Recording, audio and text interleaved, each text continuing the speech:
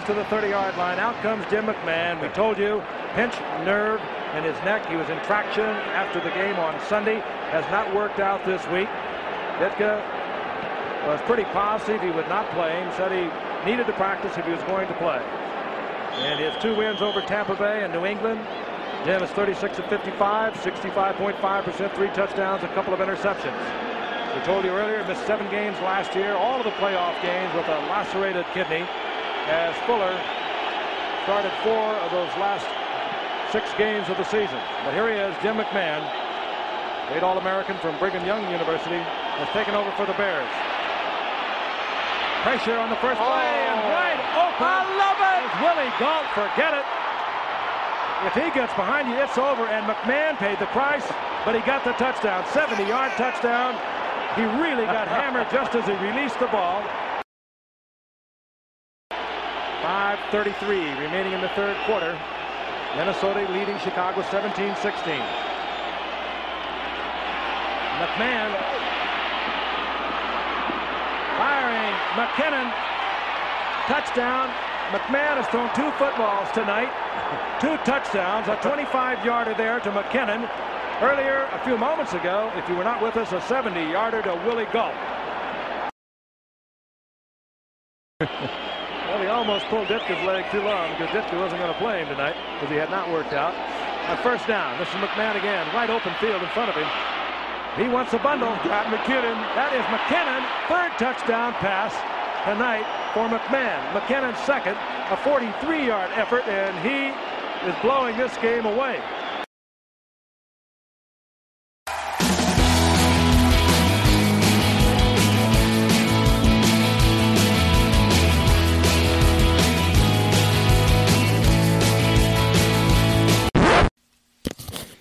Welcome back to another exciting edition of the Pointless Exercise Podcast. It's time to remember this crap with Mike Donahue. Today we're going to remember the Matt Nagy era. No, we're not going to do that yet. Is it over yet? Is it over? I don't know. I'm just waiting to see what Hub says. Haven't heard much from Hub lately. I don't know what's going on. So we are going to. The Bears are playing the Vikings again. They seem to finish the season a lot with the Vikings in Minnesota. Off the top of my head, 2011 Urlacher got hurt in the last game of the year. They knocked him out. Even a disincentivized Bears playoff team, the only one that we've experienced in recent years. Did they not keep the Vikings out by beating them in the Metrodome? Or they may have, which was hilarious. I'm pretty sure. I know it's recent, but I think I've already established that I usually suck. They did it. They played there twice with Mitch. On the week, on the 16 week whatever. Yeah, well, it would have been week 16. Now, part of it, I think, is under the way they want to do it now, the final week will always be against a division opponent. So you only have 3 possible opponents. Is that right? I didn't know that. That's a thing now, huh? Yeah.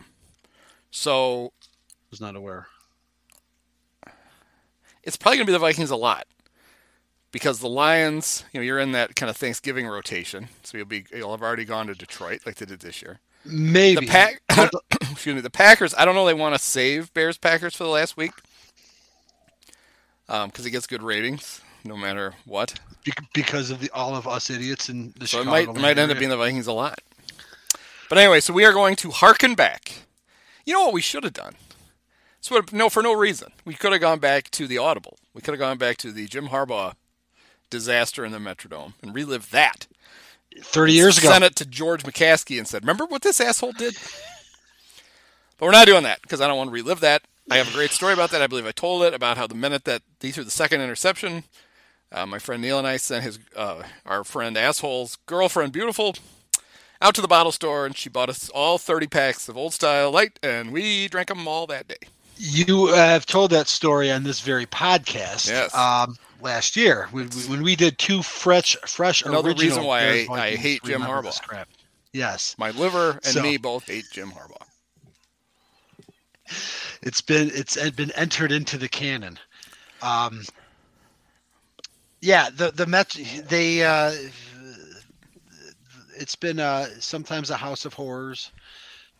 It's Roller Dome. It was a weird play, although it wasn't as weird for football as it was for baseball. I've actually had the unique pleasure of watching both sports in the professional level there. Football, actually, in a neutral sense, it was fine. I saw the 2001 Bears team, which were young and fast, flying all over the field, and football is very uniform with how everything is. Unless you have somebody that's going to boom a punt off the speakers, I don't think it's really a factor. Baseball is an unholy experience that I just couldn't get over. But having said that, the Bears, of course, have had some success in the Roller Dome, but none possibly quite as awesome as what we're going to discuss here tonight. Right. So we're going to go back to a Thursday night, week 3 of the 1985 season. Special Monday Night Football on Thursday night. They couldn't even call it Thursday Night Football. With the immortal broadcast crew of Frank Gifford, Joe Namath, and O.J. Simpson. You want to talk about remember some crap or remember this crap? Without looking it up, it would almost be hard to recall that for a 2-year period that was the crew. Yeah, Joe Namath, what, OJ, Frank Gifford, there, and there's a reason why you could be forgiven for not remembering it because we looked it up. Good. Joe only did it for a year. He said, "Fuck this, I'm done." Oh, this was his only year. OJ did it for 3, and Frank did it forever. So this was it for Joe. He was one and done. And when you hear him, you kind of see why. It's probably the low point, now that I think about it, of the whole Monday night production dating back to Roone Arledge's inception in 1970. I think this would be this sort of transition between the Meredith, Cosell, Gifford to the Al Michaels and whatever. I guess you got to give Deardorff the credit. I mean, they're still certainly on ABC. They've had some rough years on ESPN, like when they had right. Joe Tessitore and the Booger Mobile. Yeah. And God, who was the color guy? I would be more comfortable, in fact, if you drew the line at when they jumped ship because I'm not familiar with the ESPN broadcast through the years. Oh, Jason Witten. How can I forget? Right, who's playing again? Right? Is he still? No, he went back to play mostly to get out of the booth. Last year, I remember this crap. Actually, you had informed me of the fact that he was back after having been in the booth for Monday Night Football. He came back and they changed a lot now. They actually got some stability when they settled on Deardorff, Michaels, and Gifford until they threw Gifford out. I think. I don't know. But this was not a good broadcast. We're going to spare the listeners the whole game. Also interesting to note that we've at least made it more updated, considering the last Bears Vikings game that we did was 1979. So at least we're ahead. Although there's still a bunch of those guys. There are, which I found very interesting. Greg I want Coleman, to make sure Scott Studwell is still around. Studwell was in both games. Tommy Kramer. Kramer was the starting quarterback in both games. Pretty Ted Brown? Impressive, 6 years upon. No, I don't remember it. Was there a Ted Brown sighting? They put up that he was like the 4th all-time Viking. Thank you. Rusher during the game. So I don't think he played very much. Well, I can tell you how much he played. We have the internet. And while you cue that up, right here, while you cue it up, I'll just point out that we're going to play the audio at a very critical point in the game, but we don't want anyone to miss out. So we'll kind of provide a quick synopsis of how things went in the first half. Oh, Ted Brown was all over this game. 1 carry for 6 yards and 1 catch for 9 yards. How could you miss him? So what we're gonna do is we're gonna talk about the beginning of the game, and then we are going to pick it up, the actual broadcast, at the moment Jim McMahon finally has worn Ditka down, and he's gonna put him in, and then we're just gonna. It's not exactly a spoiler alert. The game happened 37 years ago. He throws 3 touchdowns pretty fast, and we're gonna go through all 3 of those drives. Yep. And then we'll wrap up what happened in the game. So it's about 20 minutes of game action that we're going to go, which is about what we typically use those condensed games. So it's about the same. Yeah, I think it works. This episode is brought to you by Hyperice, the leader in advanced warm-up and recovery technology. They have tons of innovative products, like Venom-heated wearables to help soothe sore back muscles, Normatec compression boots to speed up recovery and increase circulation, and Hypervolt massage guns to improve mobility. Loved by athletes like Naomi Osaka and Erling Haaland. Try them yourself. Get 10% off your order with the code MOVE at hyperice.com. So coming into this game, the Vikings were a surprising 2-0. And they had gone 3-13 the previous season, and that was a season after which Bud Grant had retired after a long, storied career as the Vikings coach. But apparently, the 3-13 season, the Bears clinching their first ever NFC Central Division championship, on their home turf in '84. All of this just must have enraged Viking Nation to the point where crusty old Bud Grant comes right out of retirement immediately and comes back, and in week one, this team that went 3-13 defeats the Super Bowl champion, the team that went 15-1 the year before and plowed through their second Montana championship. They beat the Niners. They win week two. They're 2-0. And here come the Bears. And of course, there's the probable Viking arrogance coming into this game because they're still fresh off, a dominant run, at least in the division. And who are these Bears? Yeah, they won a division last year and they, swept us and whatever. And that's kind of must have been going through a lot of their heads. And the Bears, of course, feeling confident because they feel like they're ascending, which of course they proved to be. But it got off to a little bit of a rough start. So it's kind of funny to see how quickly the Bears turned all that on its ear.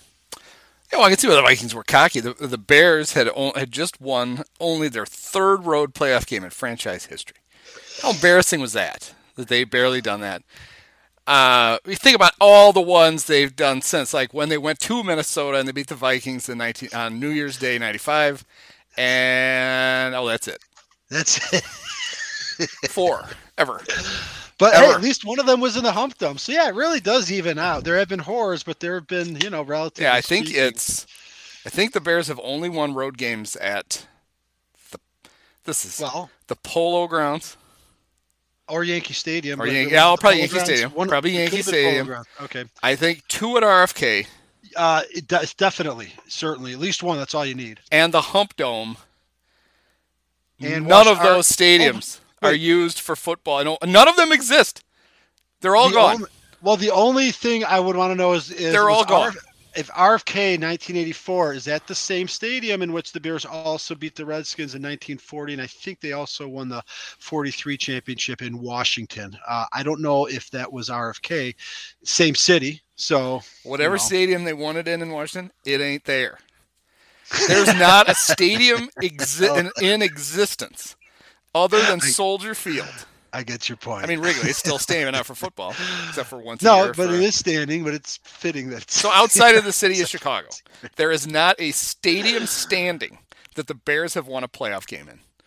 Other than, I guess there's one notable exception, and that would be the Superdome. Oh, New Orleans. But that was a neutral site. Yeah. No, there you have it. So the proud. I want George McCaskey to put that on the little fact sheet that they send out to all the candidates for the coach and GM jobs. That'll be good. So what you see in the first half, what we'll spare you with tonight, but you're welcome to view it yourself. Various Viking sightings. And I'm sorry, I have to make a diversion this early in this because, and this is your fault, but in one of your pointless exercise newsletters last week, you provided a link to what I just thought was just indescribable gold, and it was the 1977 Sun Bowl with Pat Summerall and Tom Berkshire and Burt Reynolds. I think it was David Roth from Defector that originally posted it. Good. And so I found it and I was like, this is great. The best part about it, if you watch it, you don't have to watch the whole thing, but you have to watch the beginning. You have to watch the whole thing. Is that they treat it like Burt is always doing college football. They don't introduce him. He's not the star of Gator or the longest yard. Okay, here's my take. They let him do the stand-up like he's just one of the crew. I will say that they would actually make a couple references. Well, yeah. Sometimes they'd make self-deprecating. He would be self-deprecating. Yes. He actually was a good analyst, though, when he chimed in. Like, he did a little bit of homework on I forget. What I loved about it was first of all that, and that's why you let us into it, was talking about them running over the border, and which they freely admit in the telecast. They went to Juarez. Which that alone makes it worthwhile. It's also where it's just an amazing thing to watch. And the funny thing is, those three guys, we've talked about Summerall. We haven't really talked about Brookshire, and I've been thinking a lot about him because kind of a trivia answer. Like, he was the broadcaster before Madden revolutionized it. And it was Brookshire, and he was not bad at doing that. It wasn't like Madden came into like an empty cupboard and he just did it way differently. But Brookshire was a really good and pretty funny guy. But the thing about all those guys is they were all like around the same age and all played like major college football in the early to mid 50s. Burt Reynolds, of course, at Florida State. They talk about how Lee Corso was his back. Yep. There's so many references in that 15-minute clip. And then there are also so many. I'm going to bring it back here. There's so many players in that game that we would recognize as future pros, like James Lofton, frickin' David Woodley. I didn't know he was the LSU quarterback. And then, of course, there are actually not one, but two players in that game that are in this game tonight. And that would be Darren Nelson, who was Stanford's running back, Bill Walsh's Stanford's running back, and Willie Teal, whose name you're going to hear when we do play the audio. And Willie was like, it couldn't have been more than a freshman or sophomore and I don't remember which team, but he played in the 77 Sun Bowl. LSU. Willie Teal is from LSU. I mean, the reason that CBS, so Tom Brookshire and Pat Summerall were the number one team on CBS. And they were pretty good. And they were good, but the problem was they were both functioning alcoholics. This is not me making a joke. They really were. And CBS intentionally broke them up because they were worried Pat was going to die. I don't remember seeing that in the All Madden documentary. And that was part of the reason to pair Pat with John. Pat's John's our best play-by-play announcer. He's a drunk. And him and Brookshire are literally getting drunk right up until game time, and then could both just do the game, completely suave, and functioning, and then just keep boozing afterwards. And they literally that was part of the calculus of putting them together. To save Pat's life. Whatever actually he needed a liver transplant. Consulted them with that probably saved Pat Summerall's life, or at least extended it by 20 years. Yeah, and I don't. They talked about Corso, but did they mention the fact that Lee wasn't just Bert's teammate?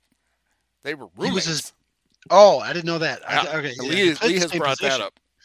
Well, one was a backup to the other. Lee had a nice little tribute on game day that when Bert died. Okay. Because they were legitimately friends for like 50 years. It's crazy. Ever since college, they stayed friends. I'm sure Bert probably came to DeKalb to visit Lee while he was coaching. Think so? Yeah, Bert was just hanging out in the early 80s. Yeah. Just went to Molly's and down to the would have been certainly McCabe's was around. Yeah. All right. So other various Vikings that you may have missed in the first half. They have this cadre of receivers, Mike Jones. There's Buster Rhymes that you've referenced before, not the same as the Rap Producer, but the Rap Producer did give himself the stage name of Buster Rhymes because of this player who, as it turns out, makes his first NFL reception later on in this game on a big drive. And, of course, the pride of Ann Arbor, Anthony Carter, AC, who I have memories of going back to Notre Dame, Michigan matchups from before. USFL star. Frank obsessed with how little Anthony Carter is. I know. And Carter was a really good receiver for a while. He had played in the USFL. Was it the Michigan Panthers? It was the Michigan Panthers for 2 years. And then apparently they did something like they merged with another team. It was kind of the same. He was franchise. No Tremaine Johnson. Well, that's the thing. He kind of was, I was going to bring him up in the context of our guy, Tremaine Johnson, in that I think Anthony was like the first ever MVP. I think he was a monster in the USFL. They also had two notable receivers, Steve Jordan, who's a very good receiver. I'm sorry, I said receiver. I meant tight end.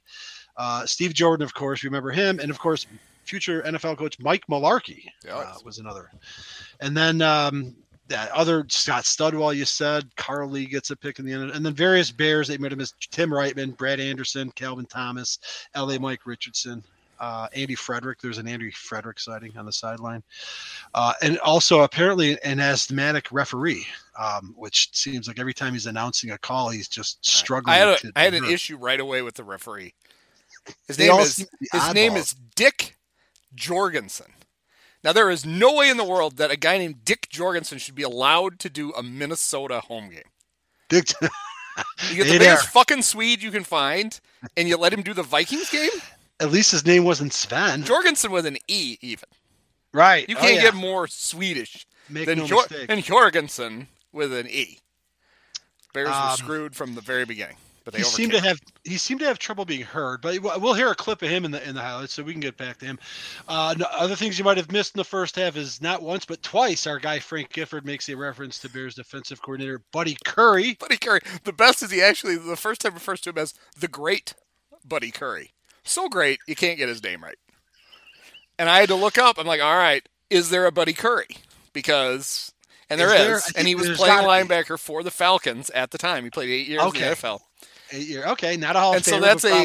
So that's I was telling you before. It's a very hairy thing, which is you just think of somebody else when you get a name wrong. Right. Later on, Harry was mangling names so badly we couldn't tell who he meant. But for a long time, you could figure out. Okay, well, it's not. We know it's not Buddy Curry. It's Buddy Ryan, and we know why you think that. Rafael Palermo. Yeah. Frank's going to have a rough. Well, Frank was just a rough announcer. He was bad. He wasn't that good, and this is not one of his better outings. I think partly there was no chemistry. I don't think there's just not a good crew, and it was short-lived. And there are times when you assume the three can't hear each other. That they're all doing their own broadcast at the same time, and you're like, wait a minute, what? They're not. They all talk about something, and the other guys don't comment on it at all. They just wait for somebody to stop talking, and then they start. It's like, holy shit. Disjointed would be the most charitable description I could make. So, but not to be outdone, by the way, as far as Frank Gifford confusing Buddy Ryan with Buddy Curry, is that OJ makes a reference to Bears defensive lineman Dave Hampton. Former Atlanta running back who we've discussed on Remember This Crap for having rushed for over 1,000 yards and then getting tackled for a loss. But that's neither here nor there. We see our guy Les Frazier makes an interception in the first half, 4 months before Steve Kaiser would end his career in the Super Bowl. There's some Peyton adulation. Of course, now Peyton has enjoyed over almost a calendar year of being the all-time leading rusher, and he's still getting 1,500 yards a season. A Greg Coleman sighting. And you were the one that I didn't even remember this, or I don't think I ever knew this at the time. But Greg Coleman, of course, was Frank's a little confused about it. We'll hear it because I think it's on the clip. But he is the cousin of Vince Coleman, St. Louis Cardinal Vince Coleman. And this is 1985, by the way. The only thing that would be more perfect is if the 1987 Cardinals Twins World Series would be played in 1985, and that Greg's cousin would have still gotten eaten alive by the tarp on that field. But it didn't quite work out. But 85 was the year that Vince Coleman did not play in that year's World Series. What if Frank had predicted it about a month after this on the broadcast? His cousin Vince plays baseball for the Cardinals, and he needs to be careful. I've seen him; he gets a little too close to those automatic tarps before games. Those are dangerous. Frank is just the savant seer. He can't get names right, but he can see the future. Is this pre Kathy Lee? It is, for sure. He might have been courting her. I think that became a thing in the 90s. You know what Kathy Lee's job was when Frank started dating her? Oh, I don't want to say what I'm thinking. No, she wasn't a stewardess. Those were different. He got into stewardesses later. That was later. She was I forget what they called her, like the Bong Bong girl on Name That Tune. She was the one who would sing the lyric and then leave out the name of the song. Okay. So she'd be like, I can't even think about it, but she'd be like, doo, doo, doo, and then bong, bong, bong, bong, or whatever noise she was supposed to make to let you know that that's where the name of the song is. And I'm not going to say it because that's what she did. They would have her singing long before she was annoying people on cruise ships. And Frank, coming in between 2 days and flipping on the Kathy Lee, as annoying as she was when she was young, it's a good looking woman.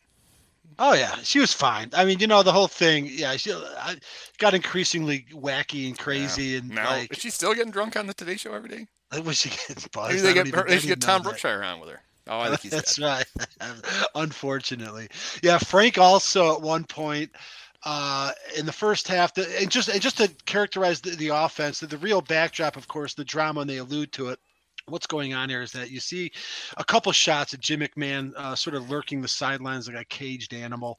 The thing is, the Bears are 2-0, and they failed to advance the previous year. When they lost to the Niners in the game, we've discussed ad nauseum. The whole line was that they walked off the field, and the Niners were like, "Next year, bring your offense." And it was like, if only we could keep McMahon healthy. And not even 2 games into the '85 season, he's not starting because he's banged up. I don't even know what he had this time. They talk about it. Oh, they do. Yeah, he so he spent the week in traction for a pinched nerve in his neck suffered in a win in Foxborough.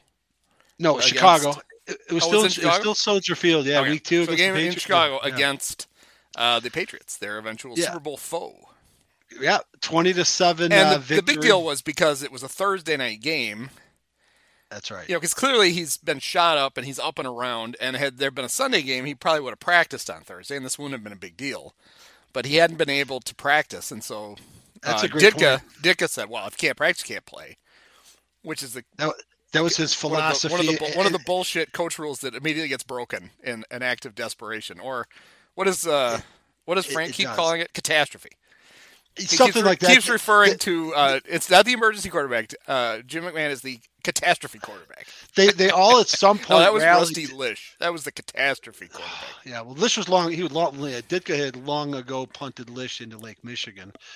But all 3 of them had essentially rallied throughout, and I think even before the clip would play, but they eventually all sort of come around to Ditka's defense as far as, well, I believe that Namath says some bullshit about, if you don't practice, especially for a quarterback, I don't know if you should play, So that's going on too. The Bears are 2-0. We do have high hopes it will turn out to work out, but we're dealing with Fuller, who was good enough to get them to that title game with a couple of fluky plays. He was better than other backups we had, and he was not actually shitty in this game. In my first memory before rewatching it, I just in my own Mandela affected narrative, it just like Steve Fuller was terrible and Ditka just got pissed off. He wasn't terrible. He got them down the field, but they kept settling for field goals. And you know what it felt like when I was watching it again? I'm like, this felt like every Monday Night Football game after the Super Bowl season for 6 or 7 years, where often be close if it wasn't a blowout in San Francisco.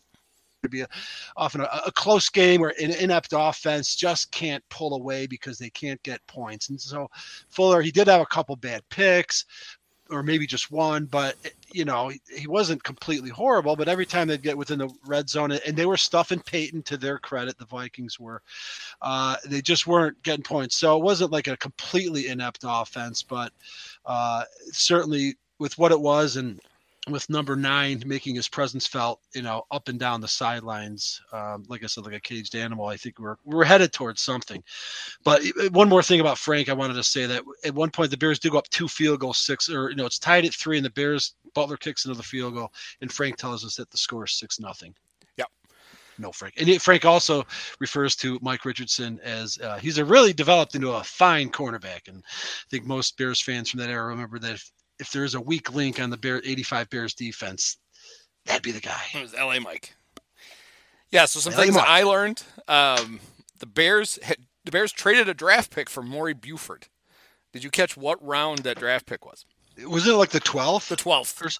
It was the 12th. Worthy of a 12th round draft pick. Way to go, Maury. Maury was the all-time, and Frank referred to him as the all-time leading kicker in Chargers history. It's Frank. I guess Frank, I don't know what that means. Was he really the punter, or was he Rolf Benershka? No, he was 2 Rolf Benershka references in a row. Absolutely. Well, it was a replay, but it came out typically in a Giants podcast. But yeah, he was Rolf Benershka's counterpart before becoming rookie Kevin Butler's counterpart. Okay, early in the game, OJ says it's a good thing that the Bears are establishing the run with Walter because Walter has sore ribs. I heard that. I remember that. I don't remember ever hearing Peyton Basically, I think OJ was trying to make the point that it shows that even with sore ribs, they're still going to run the ball. It didn't make any sense. It was very OJ. Frank had said that the way he said it, I was like, holy shit, how would that happen? He said, through 2 games, the Vikings have 12 turnovers. And I'm like, oh my God, they committed 12 turnovers? No, he meant they had forced 12 turnovers, including 7 in the opener against the Niners. And then Frank said they won going away 28-21. That's almost like a football a summary equivalent of line drive, caught base hit, caught out there. Now here's the weird thing. I couldn't find, so I went back and looked at the box scores for the 2 games.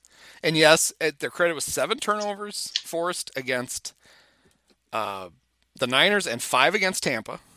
Okay. And you can see that there's 4 interceptions total in the 2 games. And when I look at there are no fumbles listed. It's just the weirdest thing. I assume there were fumbles that didn't make the box score in 1985. Well, one thing that bothers me, I know, or are they turnover on downs? I don't think it is, but I do think turnover on downs should count as a turnover, and it always bothers me that they don't usually count that as a turnover. Why not? I did enjoy that at one point. Gifford, he promotes a piece that's going to be on the halftime show. Did you catch this? Dick Schaap has a great story. Frank has seen it. Great story on the fact the NFL is experimenting with this crazy technology of putting a radio in a quarterback's helmet. Never going to work. They might bring replay back. And they talked about they experimented with replay in the preseason games. Yes. Yeah, and they think that practice I think actually goes back to the 70s.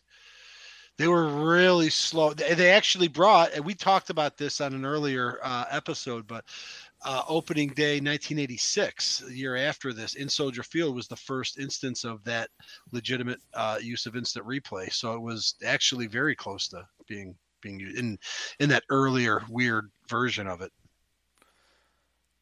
At one point in the first half, the Bears are down towards the goal line, and they stop. They just grind to a halt because there's too much crowd noise. And you get to relive that wonderful era where teams just stood there at the line of scrimmage waiting for the crowd to get quiet. The dumbest thing ever. No radios. No, I don't know why can they deal with that now and they couldn't do it? Then it was just like a sort of NFL basically just said, you know what, tough shit. You're just going to have to figure out other ways to signal silent plays. Count, and that's what they did. Yeah. But yeah, you could just stand there, and then they could. And I don't know what year the rules were different. Some years you could the home team could actually get a penalty. I remember if the crowd wouldn't shut up.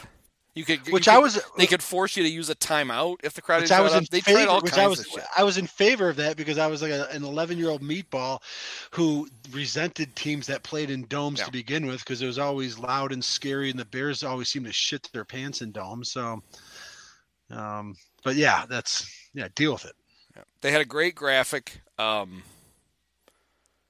showing the final 6 games of the Vikings 1984 season, where they set an NFL record that unlikely to be topped. If Mark Trestman didn't break it, nobody's gonna. The Vikings lost their last 6 games of the Les Steckel regime, all by 30 points or more. All of them, not an average of. They lost them all by at least 30 points. Incredible.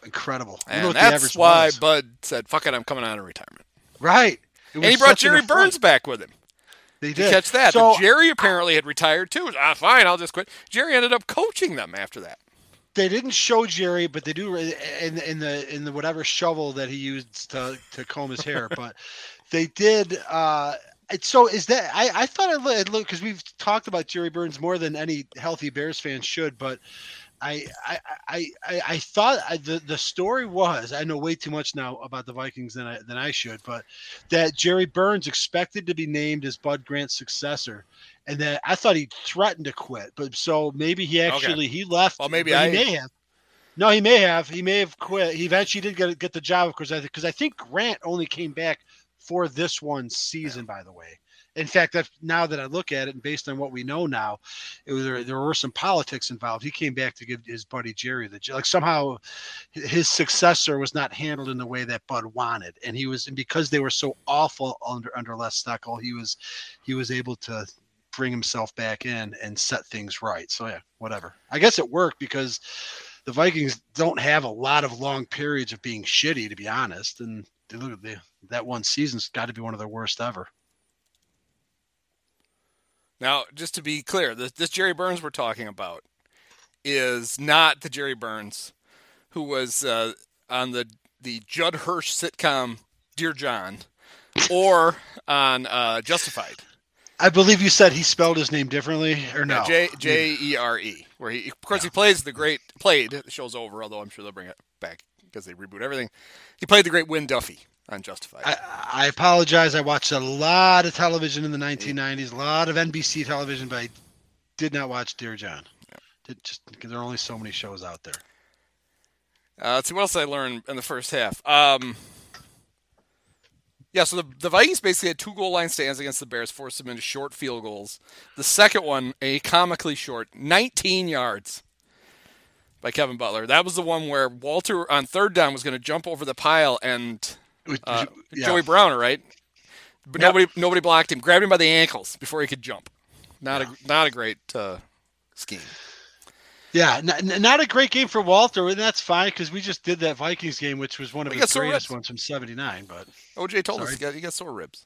Yes, and he also has a huge part in the narrative of tonight's action. He gave somebody else sore ribs. Yeah, that's exactly right. Yeah, so when Butler makes the second field goal, Frank gets all excited. The Bears are up 6-0. They're actually up 6-3. Right before the half, Mike Richardson drops an interception. And like 4 plays later, Anthony Carter catches a touchdown pass to go up 10-6.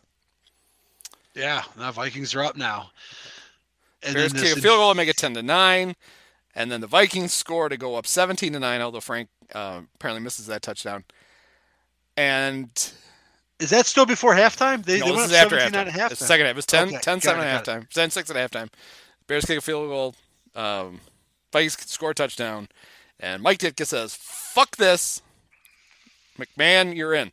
Now, McMahon had been, and I didn't see it on telecast as much as I'm sure I've seen it on NFL films. Their recaps of it, where with Jim clearly annoying Ditka on the sidelines. It's not obvious. They show it a couple of, you could see it, especially if you know to look for it. And of course in his book, and in McMahon, with an exclamation point, one of the great autobiographies ever written. He talks about how he basically was just, from the time, I think, of the second goal line stand, he just badgered Ditka constantly. I think McMahon's embellishing, but it is funny to watch. The first time, if you watch the video, 29:53, there's like the first, looks a little bit like a caged animal, but he's by himself. And Namath talks a little bit about Ditka's so-called philosophy. They show him again in this a little bit more in the second half. What was he doing in the second? I jotted it down. It was, well, I think they show him without his helmet still, but the third time's the funniest because he's got at 107, he's got his helmet on and Gifford's sort of like laughing because and he does go up to this is the one he goes up to Ditka. It's not incendiary, but it is pretty funny when you know the context of what, like, McMahon's like, now he's got his helmet on. He's basically, without having to say anything, he's telling Ditka, all right, I'm ready to go in now. Ditka probably Ditka kept his cool. Like, you don't sense that Ditka like reacts to what he says. That's why it does seem sort of underplayed, but he does say something and it's probably just like, get the fuck out of here, or not a chance, or like, leave me alone. I don't know we don't know what he says, but he definitely was. I mean, one thing that we know happened now, but they didn't know at the time, was that not only did he put his helmet on, he took Steve Fuller's helmet and he went and he filled it with nachos and cheese and gave it to Steve and said, "Here you go, buddy. See if you can finish this." And that was pretty much the end. Well done. You can see a very confused Mike Tomczak too on the sidelines, hoping he doesn't have to go in. Yeah, and the fans at home not knowing yet that we also really do not want him to go in. But correct, because I don't think we obviously hadn't seen him. It's only the third game of the season. Oh, I'm sure we saw him light it up in preseason like every other Bear. May have, although starters played more in preseason. Then I will say that. I'm sure McMahon was hurt. Well, yeah. All right, so now we're gonna get to the actual. So if you want to follow along at home, and I don't know why, I'll put the link. You can watch the game if you want. But we're gonna start it here at These are the highlights. Right about 1:21. They come back from commercial. The Vikings had just scored to go up 8. Actually, I'm going to ask you just to back Let's it go back up a because little it bit. is funny because there's a little bit of like a rise before the fall. All right. After Jan Stenerud's extra point, I think I had 121.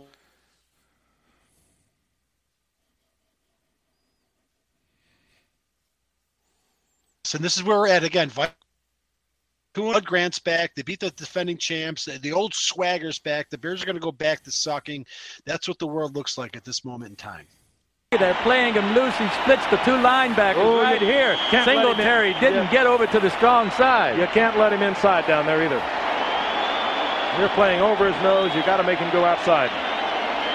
Well, in fairness to Singletary, you never know who's supposed to be covering whom in this type of defense that Buddy Ryan has on defense. They better find out. It's going to be a long season. Just makes it 17-9. I love Sorry, that. I didn't mean to talk over that. Well, I love that OJ's rhetoric. Namath's like, well, if they don't figure that out, it's going to be a long season. Yeah, because the Bear defense in 1985, right. Joe was all over it. They were going to struggle. But yeah, it was 17-9. And we have a 17-9 Oh, there's game. the stupid horn. The Vikings, they're 2-0. They beat San Francisco in the opener. They beat Tampa Bay. They lead the Bears. And then what happened, Frank? I think we now know what Ditka, how he measures a catastrophe. Jim McMahon is going to come into the game. We were told he would not be in unless something catastrophic happened. He has his helmet on. Steve Fuller has his helmet off. Maybe the catastrophe is measured by 8 points down midway in the third quarter. See, Frank knew there it was 8 points. He's going to forget. Right. Also, Ditka fashion check, because what I'm really delighted in, and that we've done about 4 games in the era, there's always like a completely different Ditka look. I never realized as a kid growing up that Ditka possessed such a diversity of looks. And so, just for the record, nice stripe button-down dress shirt, tie, hair is trimmed, so it's only slightly curly. I guess I always have assumed that was a Tom Landry kind of thing. You know, Landry always wore the suit and the hat, and that was Ditka. But I don't know if paying homage until he finally said "fuck it" and wore the iconic sweater vest instead. But I don't know that Ditka necessarily came right in doing that all the time. Is kind of my thought. No, I kind of feel like he felt like I just felt like that was kind of the inspiration for it. When he wore that outfit, when that selection came up for a particular week, I think he was very conscious of his mentor, that in a sort of this sort of biblical Christian salvation sense, kind of saved Ditka after he'd kind of played his way out of Chicago and bottomed out in Philly. So there was always that little bit of that piety, that rare piety that Ditka had, that was kind of deferential of Tom Landry. So 17-9, and Jan Stenerud's going to kick off, and he's got to kick off to the greatest returning tandem in Bears history, because Devin Hester only one man, but it's Willie Gault and Pinky Gentry. I mean, come on, just kick it out of bounds, Jan. Why? By the don't way, even risk it. In the first half, one last thing, Gault in the first half returned a kick to about the 38, and Gifford told us accurately, I assume, that it was the longest kickoff return of Willie Gault's career, and that would change in dramatic fashion in 10 days. And that's all I'm going to say. Deep for the Bears. Gentry is back there, 29. Willie Gault. Willie Gault has come close to popping 2 of them tonight. Keep in mind he has that world-class sprinter speed 5 times at Tennessee.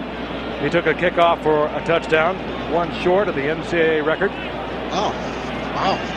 Jan Stenerud will put it up. He definitely was a world-class athlete. Vikings leading 17-9. Willie Gault wants it. But he had to let Dennis Gentry take it. Gault stepped right in front of him, and Gentry goes to the 30-yard line. Out comes Jim McMahon. We told you. So when they lined up for the kickoff, the ball gets kicked to the Bears' left hash, I guess, going. That was the side Willie was on. I know. So Pinky must have run over and cut him off to return the kick. Yeah, I don't know what the deal is with that. Maybe Willie didn't want it in that particular one. Maybe because he was saving up for this next play. I don't know. It could have been it. All right, so Jim McMahon is coming in, and little punk kid on his couch in Durand, Illinois, is very excited. As is the entire region. Pinched nerve in his neck. He was in traction after the game on Sunday. Has not worked out this week. Ditka was pretty positive he would not play. He said he needed to practice if he was going to play. And his 2 wins over Tampa Bay and New England. Jim is 36 of 55, 65.5%, 3 touchdowns, a couple of interceptions. We told you earlier, he missed 7 games last year, all of the playoff games with a lacerated kidney, as Fuller started 4 of those last 6 games of the season. But here he is, Jim McMahon. So YouTube decided that they'd like to play an ad now. That's all right. Why doesn't every home in the U.S. have solar? But we're not going to listen to their stupid free ad.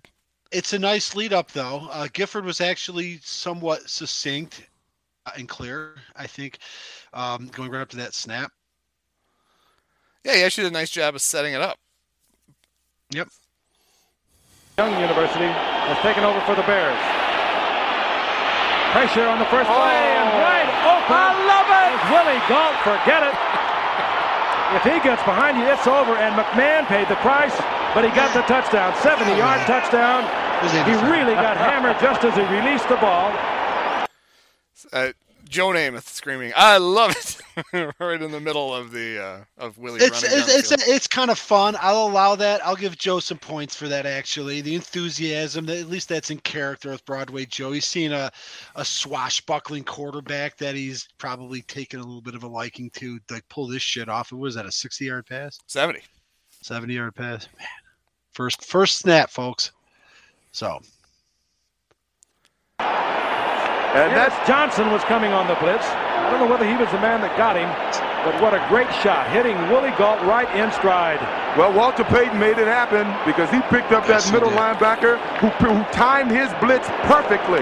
Watch 55. Watch 55, OJ. No, it's not OJ. OJ would have blocked the wrong guy. He would have got. Would have got Joe Ferguson killed. He tells us to watch the guy that Mark Bortz is not having any. I assume it's Bortz or possibly Thayer. Is not having any trouble with. 52. Walter Payton picked him up. The blitz was perfect, and a beautiful pass by McMahon to one of the fastest humans. Great block, great reception, great route. McMahon never saw the completion. He was buried right after he delivered the ball to Willie Gault. So lightning has struck. When I was young and able enough, I was able to. It's the first play of more than 30 yards that the Vikings have given up this year. That was 70 yards. Butler for the conversion. This game is back to within 1 point.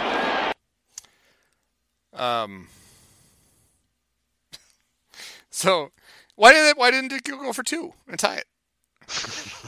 Oh, that's right. There's not a rule in 1985. Such a simpler game, at least for coaches. Couldn't go for 2. Nope.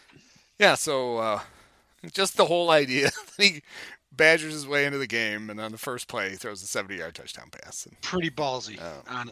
It was all with just. There's no other way to see that, man. He just totally no. It's just what a moment, like you said. You're a 12-year-old kid. I'm a 13-year-old kid. It was just an incredible moment to see a guy. This is why we love sports. That's all I want to say. Well, the Vikings tried to fool Jim there. They knew it was his first play of the game. He was excited. They figured they'd come with the all-out blitz and fool him, but Jim read it perfectly. And I have to reiterate what OJ said. It was $5 yards on the kickoff. Absolutely great play by Walter Payton picking up that blitz. And there is Willie Gault with the great speed. He was wide open. Willie Gault, we'll say a lot of things we have and we will. I ran into a neighbor of mine and we started talking about the Bears, and he told me something that I thought was completely, he had no idea what the fuck he was talking about. And he told me that that we talked about this game because he listens. Caesar listens, actually. Got a real life neighbor that tunes in, and we somehow were talking, and I said, well, we're probably going to do this game. And we talk about this touchdown that just happened. And then he's like, isn't that crazy that that's his only touchdown that he scored that year? And I thought he was full of shit. And I looked it up, and it was. And that's not even a knock on Willie. He had like a really good start to his career. He had 8 touchdown receptions as a rookie. I think he tapered off the next year. He did catch one in the Super Bowl. But yeah, fun fact: this is the only touchdown that Willie Gault caught all season, and he started all 16 games. Just kind of weird. This is a very 80s thing. He is standing in front of the camera on the sidelines, basically doing the hi mom. Wait till Silky D does it. But it was such a well-thrown ball. Willie might very well be saying hi, just looking at himself. Yeah, I think he's saying hi. Buster Rhymes is back for the Vikings. Kevin Butler will put it in play. 17-16. Minnesota still leading, and a beautiful kick by Butler. We don't see a Buster Rhymes. The Minnesota Vikings will have it on the 20-yard line. Here's Joe. Butler got 5 extra yards because they Vikings lined up offsides on the extra point, so then he could boot it right through the end zone. Now we're seeing a very young-looking Joe Namath. With a solo shot, like in the frame. It's like the camera's on Joe and nobody else. Appears to be talking it into a tennis ball, too. Just right for the Bears on that play. It was pretty good defensive philosophy. Quarterback comes in the game. He's cold. He's a little bit nervous, so let's put the pressure on him. Well, it didn't work that time, obviously. Jim McMahon's too smart for it, along with Walter Payton. Walter Payton did a terrific job picking up Dennis Johnson right there. And Willie Gault in a one-on-one situation, well, we all know by now he's very difficult to keep up with. What a pass by Jim McMahon. Great play, all-around offensive play. Fine play. McMahon held it until he saw Gault clear. He never saw the completion. 70-yard touchdown to Willie Gault. Great effort made possible by an all-around football player, Walter Payton. 1st and 10. The Vikings leading by 1. Kramer, and that ball almost picked off. Mike Richardson had a good shot at it. It's incomplete. It'll be 2nd down and 10. So one of the things, Frank is going to continually refer to the last time Tommy Kramer faced the Bears, and he threw 5 touchdowns. And then he says, oh, that was 1982. Like, all right, Frank, that's a completely different Bear team, basically, than this is when what's he's funny. playing. It happens to be equidistant in time from the 79 Vikings game that we did a few weeks ago, which also starred Tommy Kramer. So I guess if nothing else, it's a reference point, I suppose. Like that, I think, has a tendency to even fire up the Bears' defense as well. They have their leader back in there. Talking he's to not their McKinnon leader. today in the meeting, he said Jim McMahon is not the just Bears' fires up the defense team when he's in there. He's a heck of a leader, a heck of a competitor, and it looks like he's picked up the defense as well. Willie Gault now having his finest game of his pro career. 5 receptions on the night, 132 yards, the 170-yard touchdown. That is not Willie Gault's finest game. Did he just say that was Willie Gault's finest game already? In the 3rd quarter. In that kind of a football game. I believe it was wasn't his career high for yardage already? No! He caught 2 touchdowns from Walter Payton. Good defensive play as a rookie. Kramer spinning out of trouble again. And this time fires it up there, gets it to Leo Lewis, who makes a super catch. That is one of the most difficult catches in football. So that's very Frank. You can read Steve Jordan's name. Oh, that's a nice pass to Leo Lewis, who makes a tough catch right there. Toughest catch you can make. He did call Leo Lewis. Frank, can you read? It's not even 2 different receivers. I think they talk about how small, or maybe it was Carter. Well, look, you really can see this. They're standing right next to each other right here. Steve Jordan is twice the size of Leo Lewis. They're literally right next to each other. And then Frank goes into this long explanation of how the low pass is the hardest one. This is a guy who a screenshot of that. So, when who was the guy that knocked Frank out for a year? The guy from the Eagles, Chuck Bednarik. Would Frank wish he had been bending over for a low pass instead of just running head high right by Chuck? Probably. That is incredible.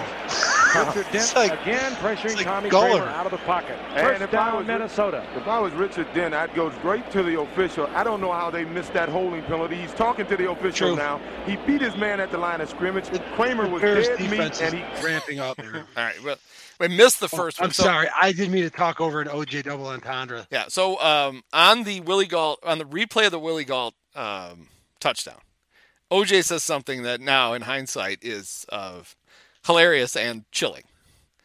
He says, Willie Gault is one of the fastest people, a long pause, living. Sounds like a threat. An infinite treasure trove of double entendre. And here what he just said was, he was talking about how Dent was complaining to the ref that he got held. And I'll just gotta find this. We might as well listen to OJ. Yeah, play it again. No, because I talked over. I didn't mean to. I was still laughing about Frank. Remaining in the third quarter. It's been that kind of a football game. That's the first big play we've had. But it has been, I promise you, a hard-hitting game. Good defensive play on the part of both clubs. Kramer spinning out of trouble again. And this time fires it up there, gets it to Leo Lewis, who makes a super catch. That is one of the most difficult catches in football, pulling it off your shoestrings. He never corrects Richard himself, Dent again pressuring Tommy Kramer out of the pocket. And First down, Minnesota. If I was Richard Dent, I'd go straight to the official. I don't know how they missed that holding penalty. He's talking to the official now. He beat his man at the line of scrimmage. Kramer was dead meat, and he was grabbed. His jersey was grabbed from behind. He was dead. I'm telling you, folks, the man knows what he's talking about. Richard Dent was. Yeah. I mean, if I was Richard Dent, I would act like that man was delivering glasses to my ex-wife's house. Oops. That's what I would say. I'm sorry. Time machine. 9 years early. 9 years too early. Oh. Yeah. OJ's still a rising star. First down, 30-yard line.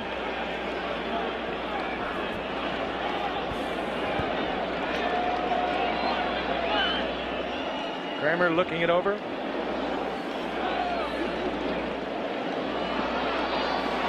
He wanted to go outside to Leo Lewis. He had to finally check it off to Alan Rice. Once again. I'm sorry. He did have that right. Minnesota, they have to throw the ball deep now, Joe. These guys are just sitting on those short passes now, and they're just taking shots at the ball when it's released. Well, that last time, I didn't know there was there's a female Ragnar? Kramer from throwing it early. But with one-on-one coverage, I'd like to see him go deep, too. Last time Tommy Kramer played against these Bears, he really blew them away 35-7. He had 5 touchdown when was that, passes Frank? over 340 yards. Give us the year. That was back in '82. He hasn't played against the Bears since then because of injuries. Missed four games against them, but it's still relevant. Right. Meanwhile, this Jim time, Fink's nowhere to go. And down goes Kramer inside the 25 to the 24. It's a fact that he holds on to. He just has to get it out there. Irrelevant. Third down and 16. This should be fun. I promise you, those 4 down linemen, Dent, Hampton, McMichael, and Hartenstein will just let it fly. Hartenstein's so fun. Kramer, the protection is picked off, however.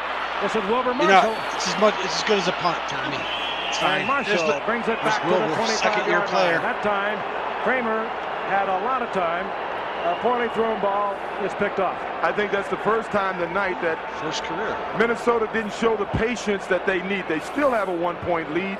And I think they should have been a little more patient, try to get a little of it back, punt the ball, and hope that their defense can do the job. They've been doing it all night. Wilbur Marshall, it's not a big deal. Did an excellent job of reading it and does a fine job of running with the ball. His first career interception, and it gives the Bears the ball inside the 26-yard line of the Minnesota. So a nice shot of Wilbur with a popped collar back from his days, probably in Gainesville. Ahead of his time. Yeah, quite possibly. Yeah, so we learned there that's Wilbur's first career interception. So a couple of firsts, Wilbur's first pick, and Busta Rhymes, not the rapper, but the football player after whom the rapper named himself, gets his first reception in this game. So that's pretty cool. And we had seen Mike Richardson drop 2 interceptions already in this game. But that one was apparently Tommy's first mistake of the day. Yeah. The other thing I guess it's not a mistake to throw the ball near Mike Richardson because he's not going to catch it. The other thing is that we've talked about some of these games. I think we may have broken 1 or 2 down. The Packers game might have been an example where the defense was just a little bit, kind of just takes them a while sometimes to get revving up, And the McMahon thing helped because they were in trouble and they were in legitimate trouble in this game. Remember too, the Bears won the first 12 games of the season and they, were knocking on the door of history, and that could have all gone for naught here in week 3. But it is funny that once McMahon comes in, it wasn't always just McMahon, but there are a lot of times where the defense or the offense couldn't get going. The defense gives up a few touchdowns. It happened in week 1 when they gave up 28 first half points. It's just so funny that once the game kind of settles down and the Bears slowly take the lead, in this case it was quickly, but the defense then just becomes this assault machine for the rest of the game. And that's pretty much where it's starting to go from here. we're going to get an ad here again in a second. So after the, oh crap. Having technical problems here. You got it. So after the interception and Wilbur's return, the Bears now have the ball on the Viking 25. 33 remaining in the third quarter. Minnesota leading Chicago 17-16. McMahon firing. McKinnon. Touchdown. McMahon has thrown 2 footballs tonight. 2 touchdowns. A 25. He's only thrown 2. He didn't warm up. Earlier, a few moments ago, if you were not with us, a 70-yarder to Willie Galt. This is hard to believe. Does he make things happen, positive things for this offense? Andy, I'm going to ask you to play this again only because I'd like to real quickly draw a comparison to Frank Gifford and the aforementioned Pat Summerall, because all right, they were both contemporaries, and the oddities where they went into broadcasting and became play-by-play guys. They were former NFL players. This sounds like a Summerall call, but the Summerall call was like calculated by Pat. This play, I think, like Gifford sounds confused. And maybe I'm wrong, and that's why I asked just to play it again, because he's minimalistic, but it's like it doesn't. I don't know. That maybe I'm now just piling on Frank, but it just sounded. I mean, you know, save that for the stewardesses. It's remaining in the third quarter. Minnesota leading Chicago 17-16. McMahon firing. McKinnon. I guess touchdown. Not. I think that's been harsh. McMahon has thrown 2 footballs tonight. Thanks for sharing that again, because I enjoyed it both times. A 25-yarder there to McKinnon. Earlier, a few moments ago, if you were not with us, a 70-yarder to Willie Galt. This is hard to believe. Does he make things happen, positive things for this offense?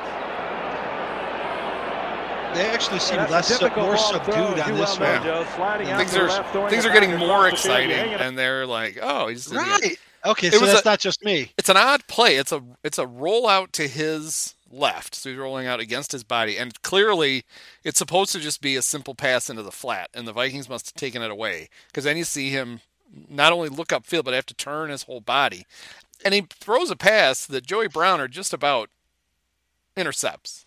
And he's falling backwards while he throws it. So it is kind of awesome in that improvisational sense. And I'll be honest, I didn't quite remember this play like in that way. In my head, it was 3 bombs, but it kind of adds to it now that I've seen it again, because it was just sort of a improvisational McMahon play that worked out. It was lucky. And McKinnon's a tough guy that's going to pull that one in too. Get up there. Speed can get to the interception defensively. That ball hung up there. But it's Joey Browner. That was perfectly timed. So he's not going to. Right. Kevin Butler for the conversion. And the Bears have retaken the lead. But they do seem pretty subdued. Maybe I'm disappointed as a Bears fan that they're not more excited. Football game. And this man has put some electricity into it. Jim McMahon. Yeah, I feel it, Frank. Fun, and rather skillful. 2 of 2, 95 yards, 2 touchdowns. Is that good? Seems good. And there's Jim McMahon doing the high mom. So they just got the stationary high mom. The man blinked. Finally. Yeah. Jim's feeling good. He is intense. I think he's very special. Saying hello to his lovely wife, Nancy. I know she's sitting at home and on the edge of her seat and certainly concerned because... Why'd you get to drop her name, Joe? Joe, hey, Nancy. I know you're alone. Maybe I could... Where exactly are you, Nancy? Would you like? I'd like to be on the edge of your seat, about the 23-yard line. Let's take a look at McKinnon now, Joe, in isolation. See a little. Yes, again, this is a fairly dangerous pass for some people to be throwing, but Jim, with the velocity he can throw the football, that's the whole point. Knows he can get it to him, and McKinnon just simply outruns Browner. It was an inside-outside coverage by Browner and Dest, but neither one of them kept up with it. It is kind of a lucky thing McKinnon didn't get decapitated. Falling away to his left, he rolled to his left. He's right-handed, of course. Still was able to get the velocity. It was an incredible Browner was the inside guy, not the That's guy true. over the top. Yeah, because he hit people. The catastrophe quarterback. The catastrophe quarterback. 2 touchdowns. He's big on that. Frank, second let it go. Just like Buddy Curry. 22-yard line. Kramer gets it to Anderson. And Anderson is met the 25-yard line. The game Dorson. of about 3. It'll bring up 2nd and 7. Come on, tell us who Dave that is. Dorson was there There it defensively is. for the Spotter Bears. got to him.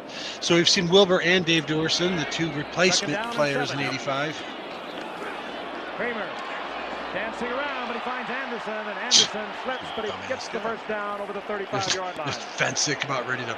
A good Put a move stick by in him. Anderson, finding the dead spot in there, and they have to give the offensive Good line move, of the falling Minnesota down. Vikings credit. Tommy had a lot of time back there to find the receiver. It doesn't happen often. Brad Graham. With threats to our nation waiting around every corner, adaptability is more important than ever. When conditions change without notice, quick strategic thinking is crucial. And with obstacles consistently impending, determination is essential in overcoming them. It's this willingness, decisiveness, and resilience that sets Marines apart. With our fighting spirit, we don't just fight battles, we win them. Marines are the constant our nation counts on to fight the unknown. And through adaptable problem solving, we do just that. Learn more at Marines.com. Having returned this year, now in his 18th season, 4 Super Bowls, all of them lost by the Minnesota Yeah, that's right. Vikings.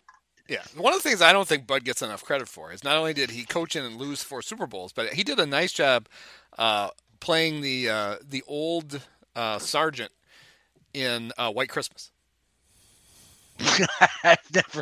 I'm sorry, I've never actually seen White Christmas. I thought you were going to go the Harry Morgan reference. Years, Bud Grant won this Central Division. Colonel Last year, Potter. of course, the Bears won it for the very first time with a 10-6 record. Yeah, is that the part where they say the Bears won their first title of any kind since 1963? And it was Right, the 'cause NFC Central. Central. Woo! How Yep, exciting. at the North. That was their first one. But of course, their first of 5 in a row. Gain of 7. This is one of the reasons 6 Minnesota out of should have 7. showed a little more patience on that 3rd and long before.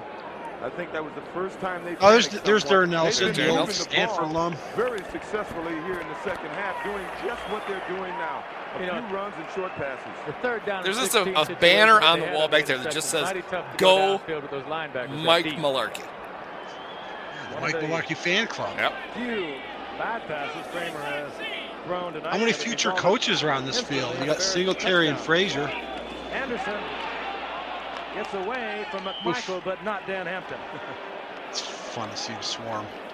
Look at all those awesome players. 3rd on down and defense. 5. 3rd and 5. What's going to happen here? 43-yard line.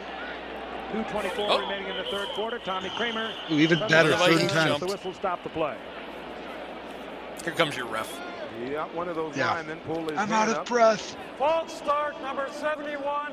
Offense, still 3rd down. It's not out of Things are breath. getting There's a just little something shaky funny for about the how he Vikings comes. here in the 3rd quarter. Good old number 60. The pass Yeah. that There's Tommy no Jerry Kramer Mark. had picked off Tell you was that. one Dick that he should not Jurgensen. have thrown. Jurgensen. And now movement on the line. Ooh, baseball Ooh, scores. Baseball scores. Toronto, of course, This, So of yeah, course, should the, be the Tigers Don over the Dankins World Yankees. Series. Yep. the Angels over the White Sox 1-0, and that was in the 7th. And, And eventual World Series champion Kansas City Royals embroiled in a 2-2 tie in the 7th inning. with Siatke. Yeah, they would win the World Series, by the way, thanks to Don Denkinger. Cheers to Kansas City and Don I Denkinger. have no problem with that. of course, leads the Yankees in the American. Look like a good call to me. Going into today. Frank will tell us about a baseball happening going on tonight when the Vikings punt before. Kansas City leads I think California by coming one up at the end game of this drive. in their battle. Now, I think Frank has That's going into baseball in his today. mind. There you see part-time action in baseball in the American League. 3rd down and 10 now for the Vikes. They're not picking this up. Kramer Hey, nice pass, Tommy, to nobody. going in the general direction of Buster Rhymes. The downfield. general direction. Crowd is getting Frank a little with some antsy. shade. Tommy, Oh, they're getting you've booed. heard it before. Yeah, they got booed after their last 3 and out too. Greg Coleman comes out now. A punter from Minnesota. The friendly and Dennis Swedes and McKinnon Norwegians turned on knocks back to the Bears. the Vikings. I think it was earlier, unless he says it now. I think it was earlier. No, wait. And, Let's, Harry, There it is. Greg Coleman's cousin, brother There we go. Vince, stole his 100th base. Cousin brother. His cousin brother stole his 100th base tonight for the Cardinals. on the night that Vince Coleman steals 100 bases as a rookie, Coleman Frank Gifford does him the honor of drills it low, confusing the guy whether or can not run he's back. cousin or brother of the Vikings punter. Good coverage by the Vikes. They hold McKinnon short at the 32-yard line, where it'll be 1st and 10. 40. Now on that, Silky D did something you don't see these days. because it was a short punt, he caught that on like a dead sprint coming forward. And then kept running. That is a good way to get your head knocked off of the rest of your body. Or get paralyzed. 1-yard punt, 8-yard return, but a flag is down. Uh-oh, somebody cheated. The Vikings. Bring it back. We're doing it again. Procedure. Vince Coleman's cousin brother is going to have to punt again? No, Jim McMahon came out, waved it off. Give me the ball. I want to throw another touchdown. Right, I'm hot. I've only thrown 2 footballs tonight, according to Frank. I haven't even warmed up. And they do indeed decline the penalty, so the Bears will have a 1st and 10, the ball at the 32-yard line. Quick count by McMahon. Of course, it doesn't happen right away, but it almost does. But Galt wouldn't have scored there. That's why he didn't catch it. That would have been 3 for 3. And McMahon is saying, really just missed one. Put it there, you catch it. You might want to say he dropped it at about the McMahon underthrew it, I think, though, did he? These are the passes Willie normally do an Willie had to slow down. Yeah, he has him. The ball, he's kind of fading back and outside a little bit. Like OJ starts. OJ starts by saying, these are balls that Willie normally catches. No, OJ, he catches balls when he's got nobody within 10 yards. Wouldn't tell you he could have had it. It would have been a darn good catch. Well, that's the only way he could have caught it. Would have been a tough catch. It was not a great He's trying to catch it, keep some stride, and get into the end zone. Whatever, assholes. 2nd down and 10. Again, quick count by McMahon. Oh, the great Kenny Marjoram. And Marjoram, former Stanford All-American, has 1st down yardage out of. Kids, if you're wondering, Kenny Marjoram was the Cooper Kupp of his time. I would say a contemporary, you could say the poor man's Steve Largent. For the 45-yard line. He's got white shoes on, though. They had Willie Till, number 37. Famously wore black shoes in the Super Bowl. He looks slower. He is giving about his. And the one Bear that I was able to exchange a high five during the parade. Just about he was on top of the bus. According to the stats he just showed, he had over 1,000 yards in his career there, which would have made him like the 3rd all-time Bears receiver. He might still be number 3. Kenny Marjoram was very good his first couple of years when he was healthy. He actually was. Bad knee surgery a year ago. Missed all of last year. Oh, I think this might be the start of knee talk during the broadcast, where Joe gets really into all the guys with bad knees like him. Remaining in the 3rd quarter. McKinnon in motion. Movement and contact before the ball. More cheating by the Vikings. So Thayer's in here now. I think some kind of a deal. Becker was in earlier. Yeah, he was injured a lot early. He really basically lost his job to injury. Not to take anything there. But in the interior, so not a good start for Tommy. Oh, that was on Thayer. Yeah, way to go, Tommy. They teach you that shit with the blitz? Is that what happened? At right guard. It's like George Allen was a questionable starter tonight because of the bruised back and tailbone. Oh, look at the graphics on ABC. The little bar charts actually appears to me that the Bears certainly aren't going to set on this lead. But earlier in the game, they showed they had a drive chart, and they showed the field, and then there were these little squiggly lines to show where the passes went, what yards they went from. It was the height of technology. On the other side, they know they need to get some more points. They're going full. Who's the cool guy, man? Dick with the sunglasses on at night in the dome. Exactly what I was wondering.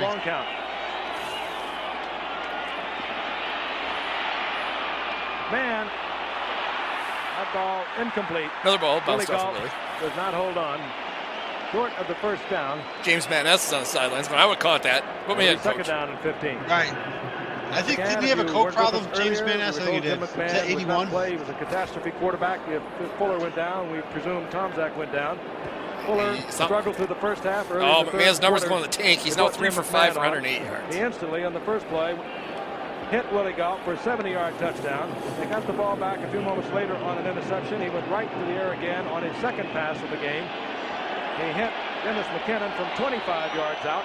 The Bears in the lead, 23-17. Get ready to update that recap, Frank. Down and out over the Minnesota defense. 2nd down, 15. That's Willie Galt. Willie with the stiff arm. Close to a 1st down. I think he got him the 1st down. Isaac Holt giving Galt a lot of room. Ike Holt way too much room. Kiss I was going to say to Joe, that was a record cushion on a receiver. Look at OJ. I tell you, Isaac Holt must have been 15 yards away from Willie Galt. I think we have information. Galt had his eye right on that 1st down marker. say, when you're dealing with a guy who probably would have been a sprinter or perhaps even a hurdler in I always the loved when 84 they would Olympics, measure and it not when it was signed a right Bears next to the contract, mark. well, you're going to give him a little bit Gotta of bring room. the chains all the way across the field.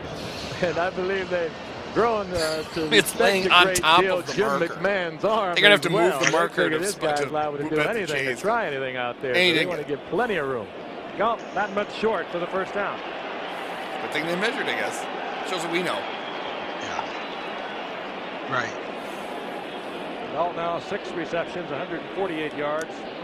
One It's a big touchdown. day for Willie, and probably his best Best of his individual game of the professional season career, since we've which already began established as a #1 that draft was pick. his only touchdown. But he did have 8 touchdowns as a 1983. rookie, so he kind of came in with a flash. Jim McMahon. I would suspect he'll go with a long count here. He's been going on short counts. He would like to draw the Vikes offside. I'm quite sure of that. I think he does, doesn't he, or not? Walter Maybe Payton not. with the setback.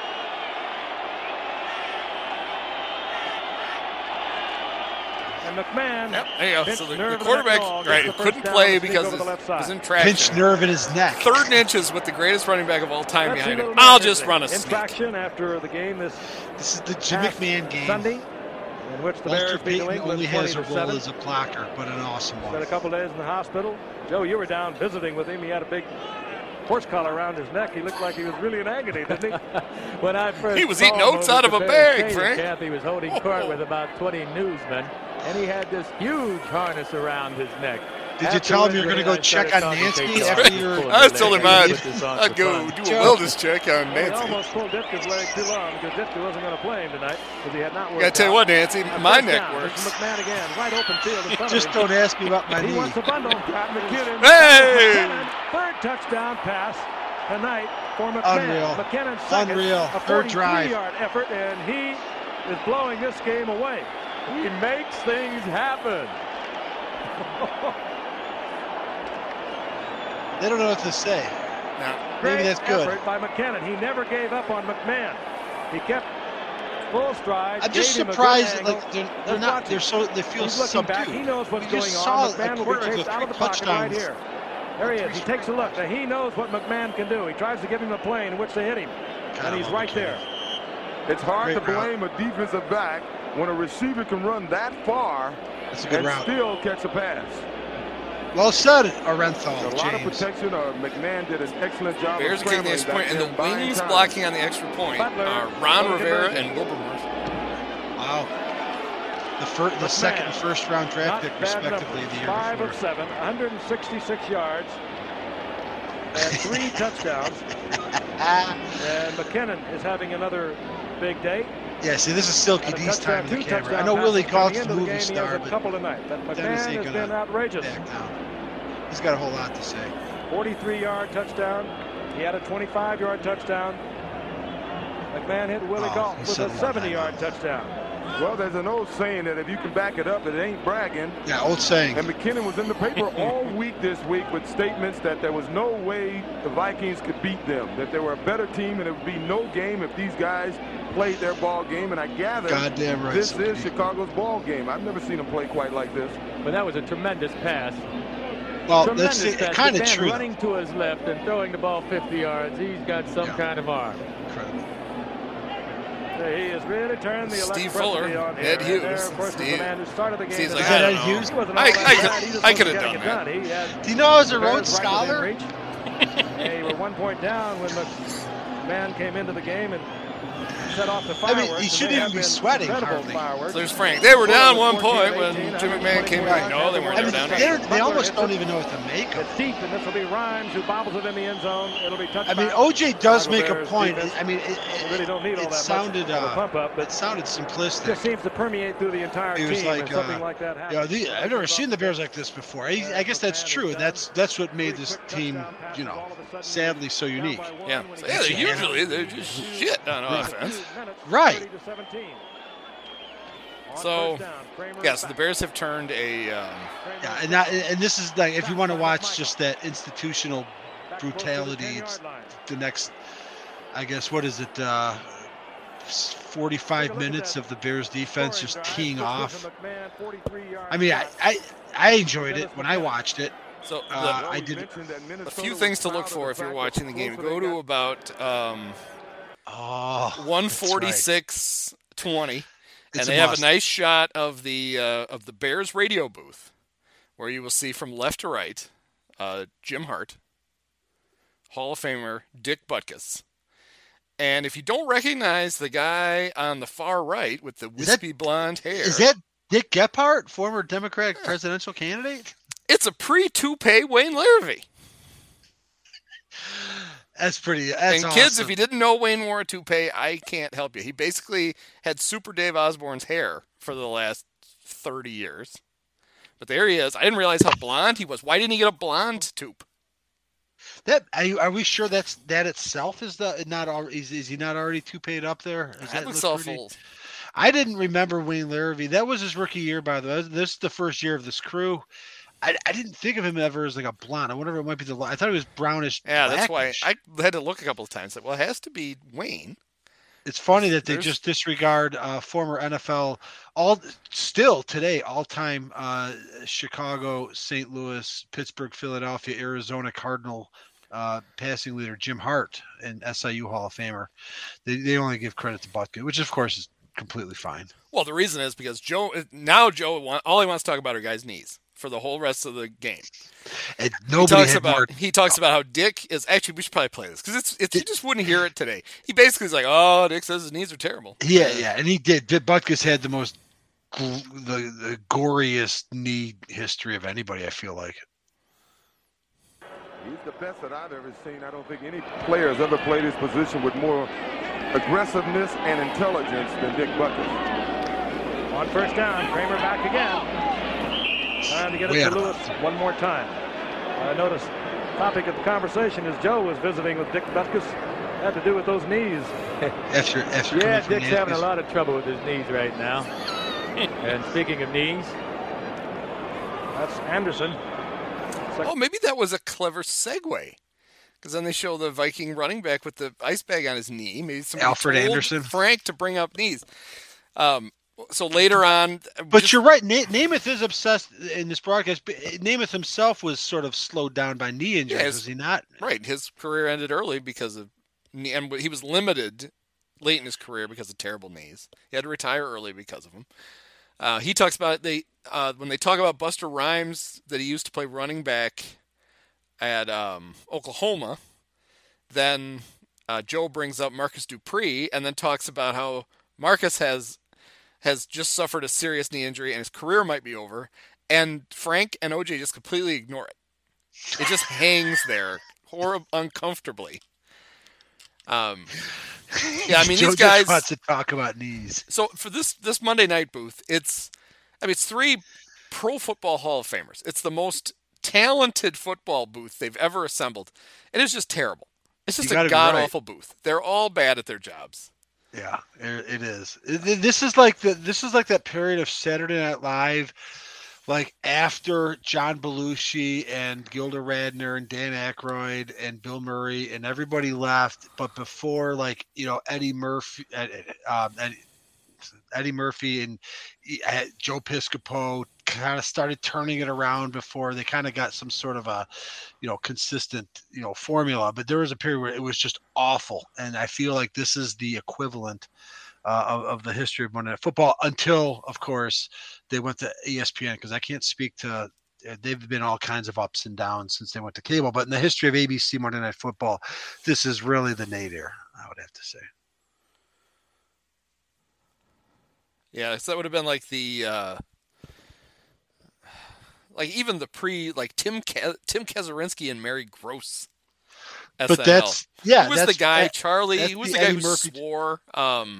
Charlie Rocket. Yes. He killed himself by slitting his own throat about 15 years ago. Oh, by the way. Yeah. Well, that brings back to, were you sure OJ wasn't around? That's bringing it full circle. Yeah. No, yeah, you're right. Mary Gross, they were part of that. Tim Kazurinsky, I loved him, Chicago guy. He'd do that psychiatrist. They're like, if your brain is dead, but you're still singing, you have pericoma. And I just thought that was fucking hilarious. It's stuff like that. He would do those weird, But there was a period before them. I don't think anybody notable was there. Maybe it was only like a 2-year period, and it was like that show could have been canceled. Then instead it was kind of thrown a lifeline. But this Monday Night Football. Lauren came back, and Eddie saved it. Lauren came back, and they. But Monday Night Football was not in danger of being canceled, but they needed to do some shit because this 3-man crew that they had going on was just like it was aimless, disjointed, and weird. I mean, this is an incredible ball game, and it's like kind of being counterbalanced by they did not rise to the occasion. Right, they're like, well, they kind of did on the first play. At least Joe yelled out during the first one. Joe was genuinely enthusiastic, but the rest of it just always feels so stilted. So. Yeah, so the McKinnon touchdown pass there was 43 yards. That was his second in a row. That made it 30-17. Anthony Carter would catch a long pass from Tommy Kramer to pull the Vikings to within 6 in the fourth quarter, but then Kevin Butler made a field goal, and the Bears went up by 9, and that was the winning margin. So Carter caught 2, and I think his first one was his first as an NFLer, by the way. Not that he had an NFL Hall of Fame career, but he had some notable moments. I didn't actually watch this after. Good for you to follow it through, or maybe you're just reading the recap. Yeah, Anthony Carter had himself a game, and he have a bigger game against the Niners in '87 when Chris Carter joined him, but Chris Carter wasn't here yet. Yeah, so Anthony Carter, fresh off the USFL, was a 25-year-old rookie. He would catch 8 touchdown passes that season. So, and he caught 7, 6, 4, 8, 5. He had a better NFL career than I remembered, actually, overall. Because I was just thinking about that Niners upset, but he actually had a really good career. He would be the Bears' all-time leading receiver by more than 2,000 Vikings. Yards. Is that? No, he would be the Bears. Oh, 7,000? Yeah, he's got 7,636. And what is he on the Vikings? Like 4th or 5th, probably. Or I mean, Ahmad Rashad was probably past that. And Randy Moss. Jesus Christ, the Vikings probably have. I'm going to say, since we're talking about it, the Vikings have at least 6. They might even have a tight end. Maybe Joe Sensa. 6 more than Johnny Morris? 6 receivers who have more career receiving yards than Johnny Morris's 5,000 and whatever it is, 67. You're wrong. They have 7.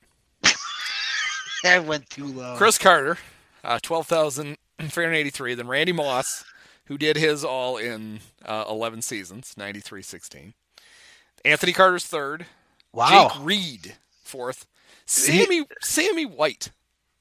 Running back? No. Sammy White was a receiver. He was in the 70s. Yeah, I'm sorry. Steve Jordan, who we saw in this game, is a tight end. So they do have a tight end. This season, Adam Thielen would have moved past Johnny, and Ahmad Rashad is within just a few yards of Johnny.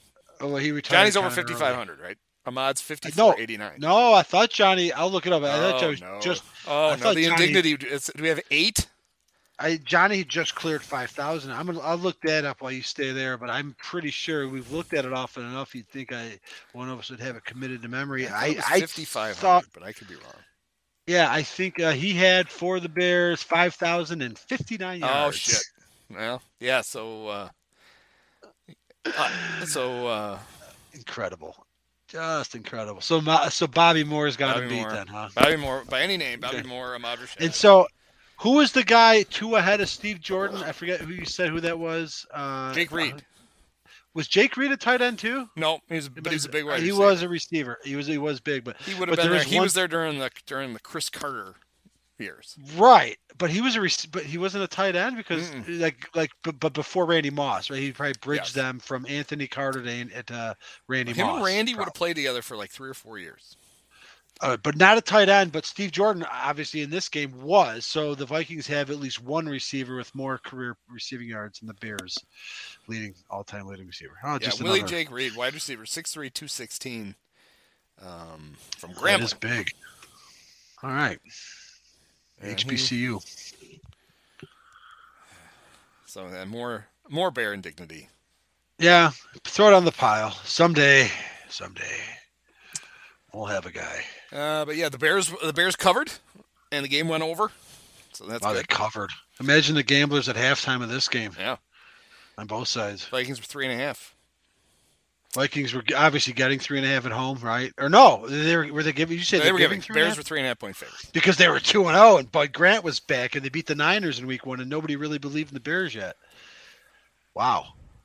Yeah. So 17-9, right after the first drive of the second half, they were feeling pretty good. So, yeah, I mean, sure, Jim McMahon, fine. 13 of 18 for 124 yards. No, sorry, that was Steve Fuller. Jim McMahon, 8 of 15 for 236 yards and 3 touchdowns. Wow. But Tommy Kramer, 28 for 55 for 436 and 3 touchdowns. And 3 interceptions. Not quite as good as and he got sacked 4 times 3 years ago. Only 3. Okay. It was actually an improved performance for the Vikings because, as we said, the Bears swept them the year before. We've talked about both games, one in which the Bears won the division on that turf late in the season, but the other one was when they sacked poor old 39-year-old Archie Manning about 11 times. Both games were blowouts. So, Bud Grant, obviously, say what you want about him, but he, pretty good coach. Let's see. The Bears had interceptions by Leslie Frazier, Wilbur Marshall, which we saw, and Otis Wilson. They got sacks from... Oh, they don't list sacks. They got 4 sacks, but why aren't they listed on the thing? Well, we saw McMichael get one, and I assume Dent had one. A little disappointed in the record keeping there. Yeah, Pro Football is not quite the same as Baseball Reference. Yeah. Gonna have to hire some kids to go back through and rescore all these games. Yeah, it's out there, folks.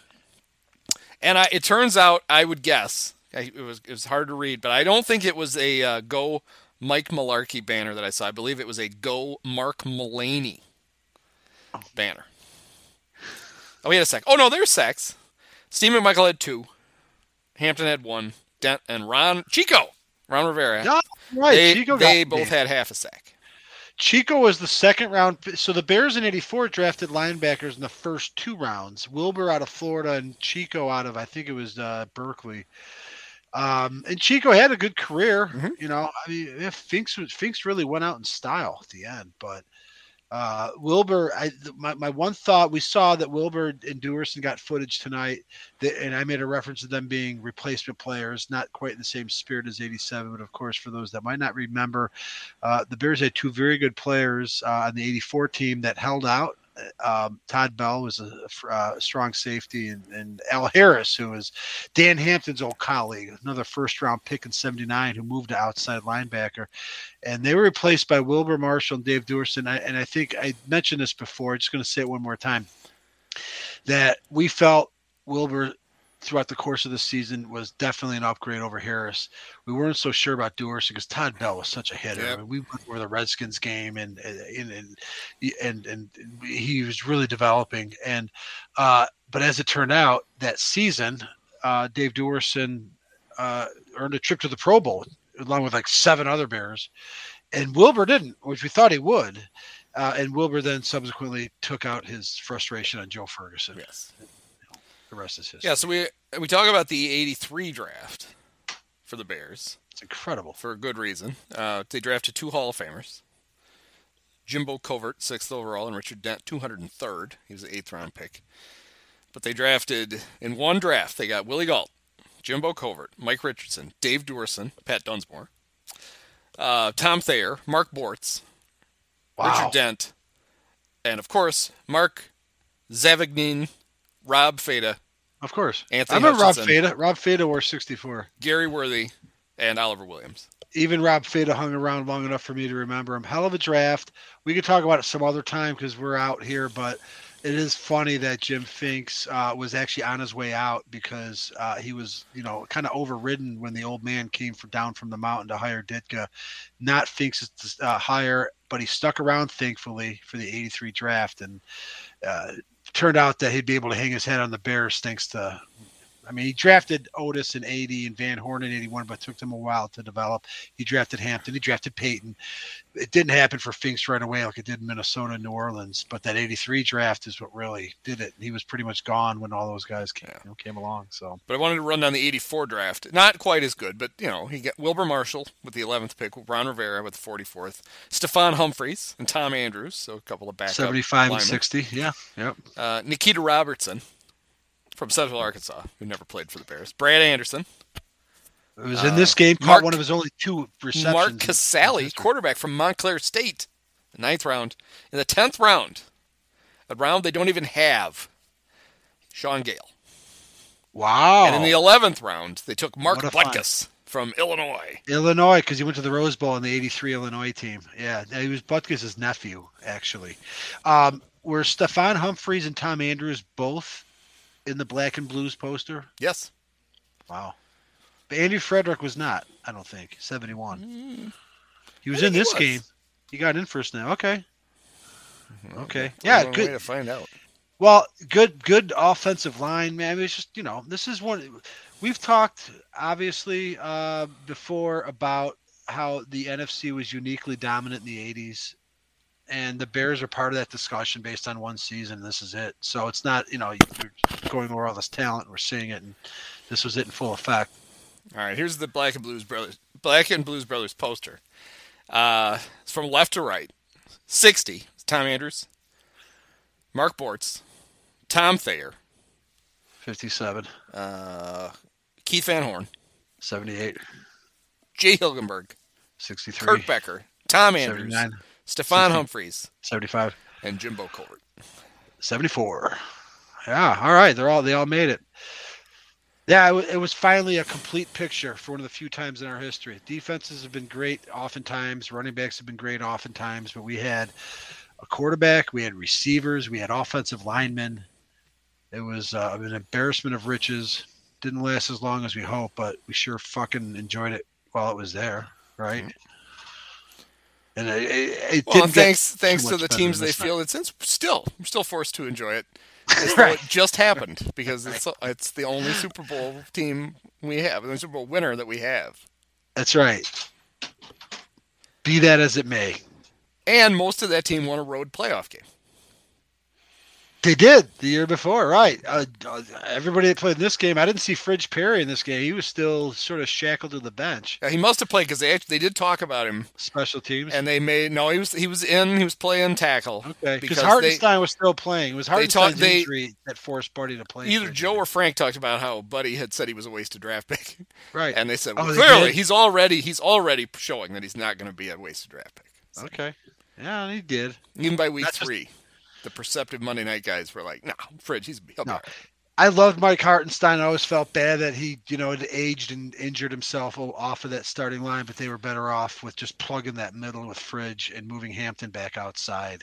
I'm sorry, Hampton moved inside right? Who are the ends on 80? No, Hampton moved outside, right? Yeah. Because McMichael and Fridge were inside. It depended. So they rotated guys around. Later, like maybe even the next year, Fridge would play significant amounts of tackle. But you had a lot where your tackles were Hampton and McMichael. And then you had Fridge, and then the other end could be anybody from like Tyrone Keys. That's right. Who's the other guy that used to play out there? Oh, God. But yeah, Tyrone Keys is the guy that Richard Dent passed up. I happened to know. I didn't know it at the time, but I somehow stumbled across him and saw that he was getting more snaps than Dent, like 83, kind of 83, 84. Took Dent a while to get Buddy's trust. Henry Wachter. Good old number 70. Got a sack and got a safety in the Super Bowl. Yeah, yeah, and then I don't know if you saw the clip of Madden explaining the 46 defense. It was awesome that I posted, and he did did a John Madden Super Bowl preview show in '85, even though CBS didn't have the game. I know. I remember watching it. And he did, and you said it, and you did an awesome job summarizing that. When Madden died, just like arc and really what it meant for the Bears. We're talking about this season here, and we'll just repeat it, that Madden hadn't done any games yet. He would start doing them with Dallas, I think. Dallas, Atlanta. He did the Jets late in the season, both playoff games, and the Bears. He never saw the Bears give up a touchdown. He did 5 games, and the Bears never gave up a touchdown. 5 NFL games, 2 of which were playoff games. You're right. CBS did not. I guess the last thing I just want to mention, my thoughts about Madden, when I was like processing, I enjoyed the documentary. I watched it after he died, and I thought it was obviously really well done. It hit all the points. But there was that relationship with those 80s Bears because it sort of coincided with his own ascendancy, really. I mean, he kind of came up, really became a thing when like Montana and the Niners are winning, but the Bears are really sort of in the thick of that. And he really, God, he just really associated with them and just seemed to go out of his way to, it was just a perfect time. Yeah. I mean, in hindsight, it feels like he felt like they were the closest thing personality wise to the Raiders teams that he had coached. I think so. And so he liked how much fun they had while they were kicking everybody's ass. I think it's what kind of fueled the All-Madden team. That All-Madden team in '85, I remember, had like 11 Bears. By the way, he had like silly stuff. He had Fridge in there, I think, for back. He got goofy. The All-Madden team was like 80% of an All-Pro team. Really, he wasn't being completely shtick, but there was like this gray area, and it wasn't completely meatball. There was like people that were a little bit underlooked, or just provided something that didn't show up, and for whatever reason, the '85 Bears were like. Just filled. I remember watching the All-Madden special that year, and they just filled the hell out of that roster. So I learned something today that I wish I didn't know, and that was that. Do you know who the coach of the 1994 All-Madden team was? He used to pick a coach too. Was it Wani? It was Wani. Wani was bragging about it today. It's like, shut up. One of the things that came out when just as people were going back over Madden's career was obviously he was popular because he was the perfect blend of a football analyst who was clearly excited when exciting things happened, but he would also take the time to actually explain why things were happening. People felt like they were learning things that they otherwise might not have known. Totally. And then he had the fortuitous timing of, as he made it big, the NFC, which CBS had all true. The great teams, and so comes back to your point about them being historically great. Right. So he was there, and he's the sound. Him and Pat are the soundtrack to the '85 Bears and the '86 Giants and the Montana 49ers and the Redskins. Yep. And then all the way up to the Cowboys getting Cowboys good again, and the second run of the Niners and Favre, which he loved Favre. I know. Yeah, I know, but still. You take the good with the bad. We definitely had our good part of it because, So meanwhile, poor, I don't even know who, after Merlin, who even was NBC. Well, and that was the other thing is that I didn't finish my thought, I guess, but like CBS did not have the Super Bowl, but Madden did that thing. And I don't want to disrespect Dick Enberg and Merlin Olsen, who love them, but there was almost a little bit, and I never thought this until Madden died. I'm like, God, it's almost a little bit of regret that he wasn't in the booth for the Super Bowl. Although it's fine because Merlin also was a good analyst. Mm-hmm. Dick Enberg was the voice of generations. It worked out fine that he didn't do the game. It's really kind of a small quibble. And besides, he did the 2 shutouts. Upon further review, it worked out fine. But I did think that for a minute. I'm like, it would have been nice if Madden was actually there at their crowning moment. But, you can't have everything. I mean, it would have been better if it had been Don Criqui and Bob Trumpy, but you can't have. That's right. You can't have everything. We just knew that Tim Ryan and Johnny Morris were thousands of miles Couldn't away. NBC have just said, you know what, guys, we're gonna borrow Tim and Johnny for the Super Bowl. Yeah. Sorry, Dick Merlin. I'm gonna sit this one out. Bear fans deserve it. So, all right. Well, that was fun. So I enjoyed it. 85 Bears. So, I don't know who the Bears are playing in the playoffs next week. For next week's Remember This Crap. Oh, that's right. It's over. We could do Remember This Crap. The Bears fire their coaches. We could just go through Bear coach firings. Let's do low, like absolute rock bottom low points in Bears history. We're gonna do 74, 82. Let's see, 99 is the all-time one. The Dave McGinnis one, though, would have to be a feature because I still don't know if we'll get lower than that. And then the end of the Trustman era, and then this. That marks 5 like real like low points. Yeah, and it's funny. It'll be interesting to look back in a few years and see if we think this is it, or if a year ago was. Before Justin Fields. Because of Fields. Now, it's ridiculous that they wasted an entire season, but that's kind of what the Bears do. But they could still pull out in spite of themselves. But the idea is you have a much more attractive coaching position this year than you would have even this time last year, because there will be coaches who absolutely, unlike Nagy pretending that he was cool with Mitch, you will have actual coaches who want to coach Justin Fields. So yes, but I do think and we have been for like 5 weeks ever since the rumors were out. We got all excited prematurely that Nagy was gonna get fired before the end of the season, which would grant us the novelty of an interim coach for the first time. It's like the last 5 weeks have just felt like a 5-week, historic low point. And I'm like, we've been here before, as bad as it's been. It's not every year, but I do wonder where maybe this shapes up, but I don't know. Yeah, it feels less hopeless than the end of the Trustman era. That did feel bad. I mean, so when Fox came in the next year, he brought Vic Fangio. People forget that, but Vic predated. Vic stuck around, kind of Buddy Ryan-esque, to coach with Nagy. And Vic said at the time that the roster Fox and him inherited was worse than an expansion team. Because the veterans were either leaving or were still there but couldn't play anymore. And they had drafted so poorly under Phil Emery that there was nothing. So, yeah, that would be a sort of qualification for a low point.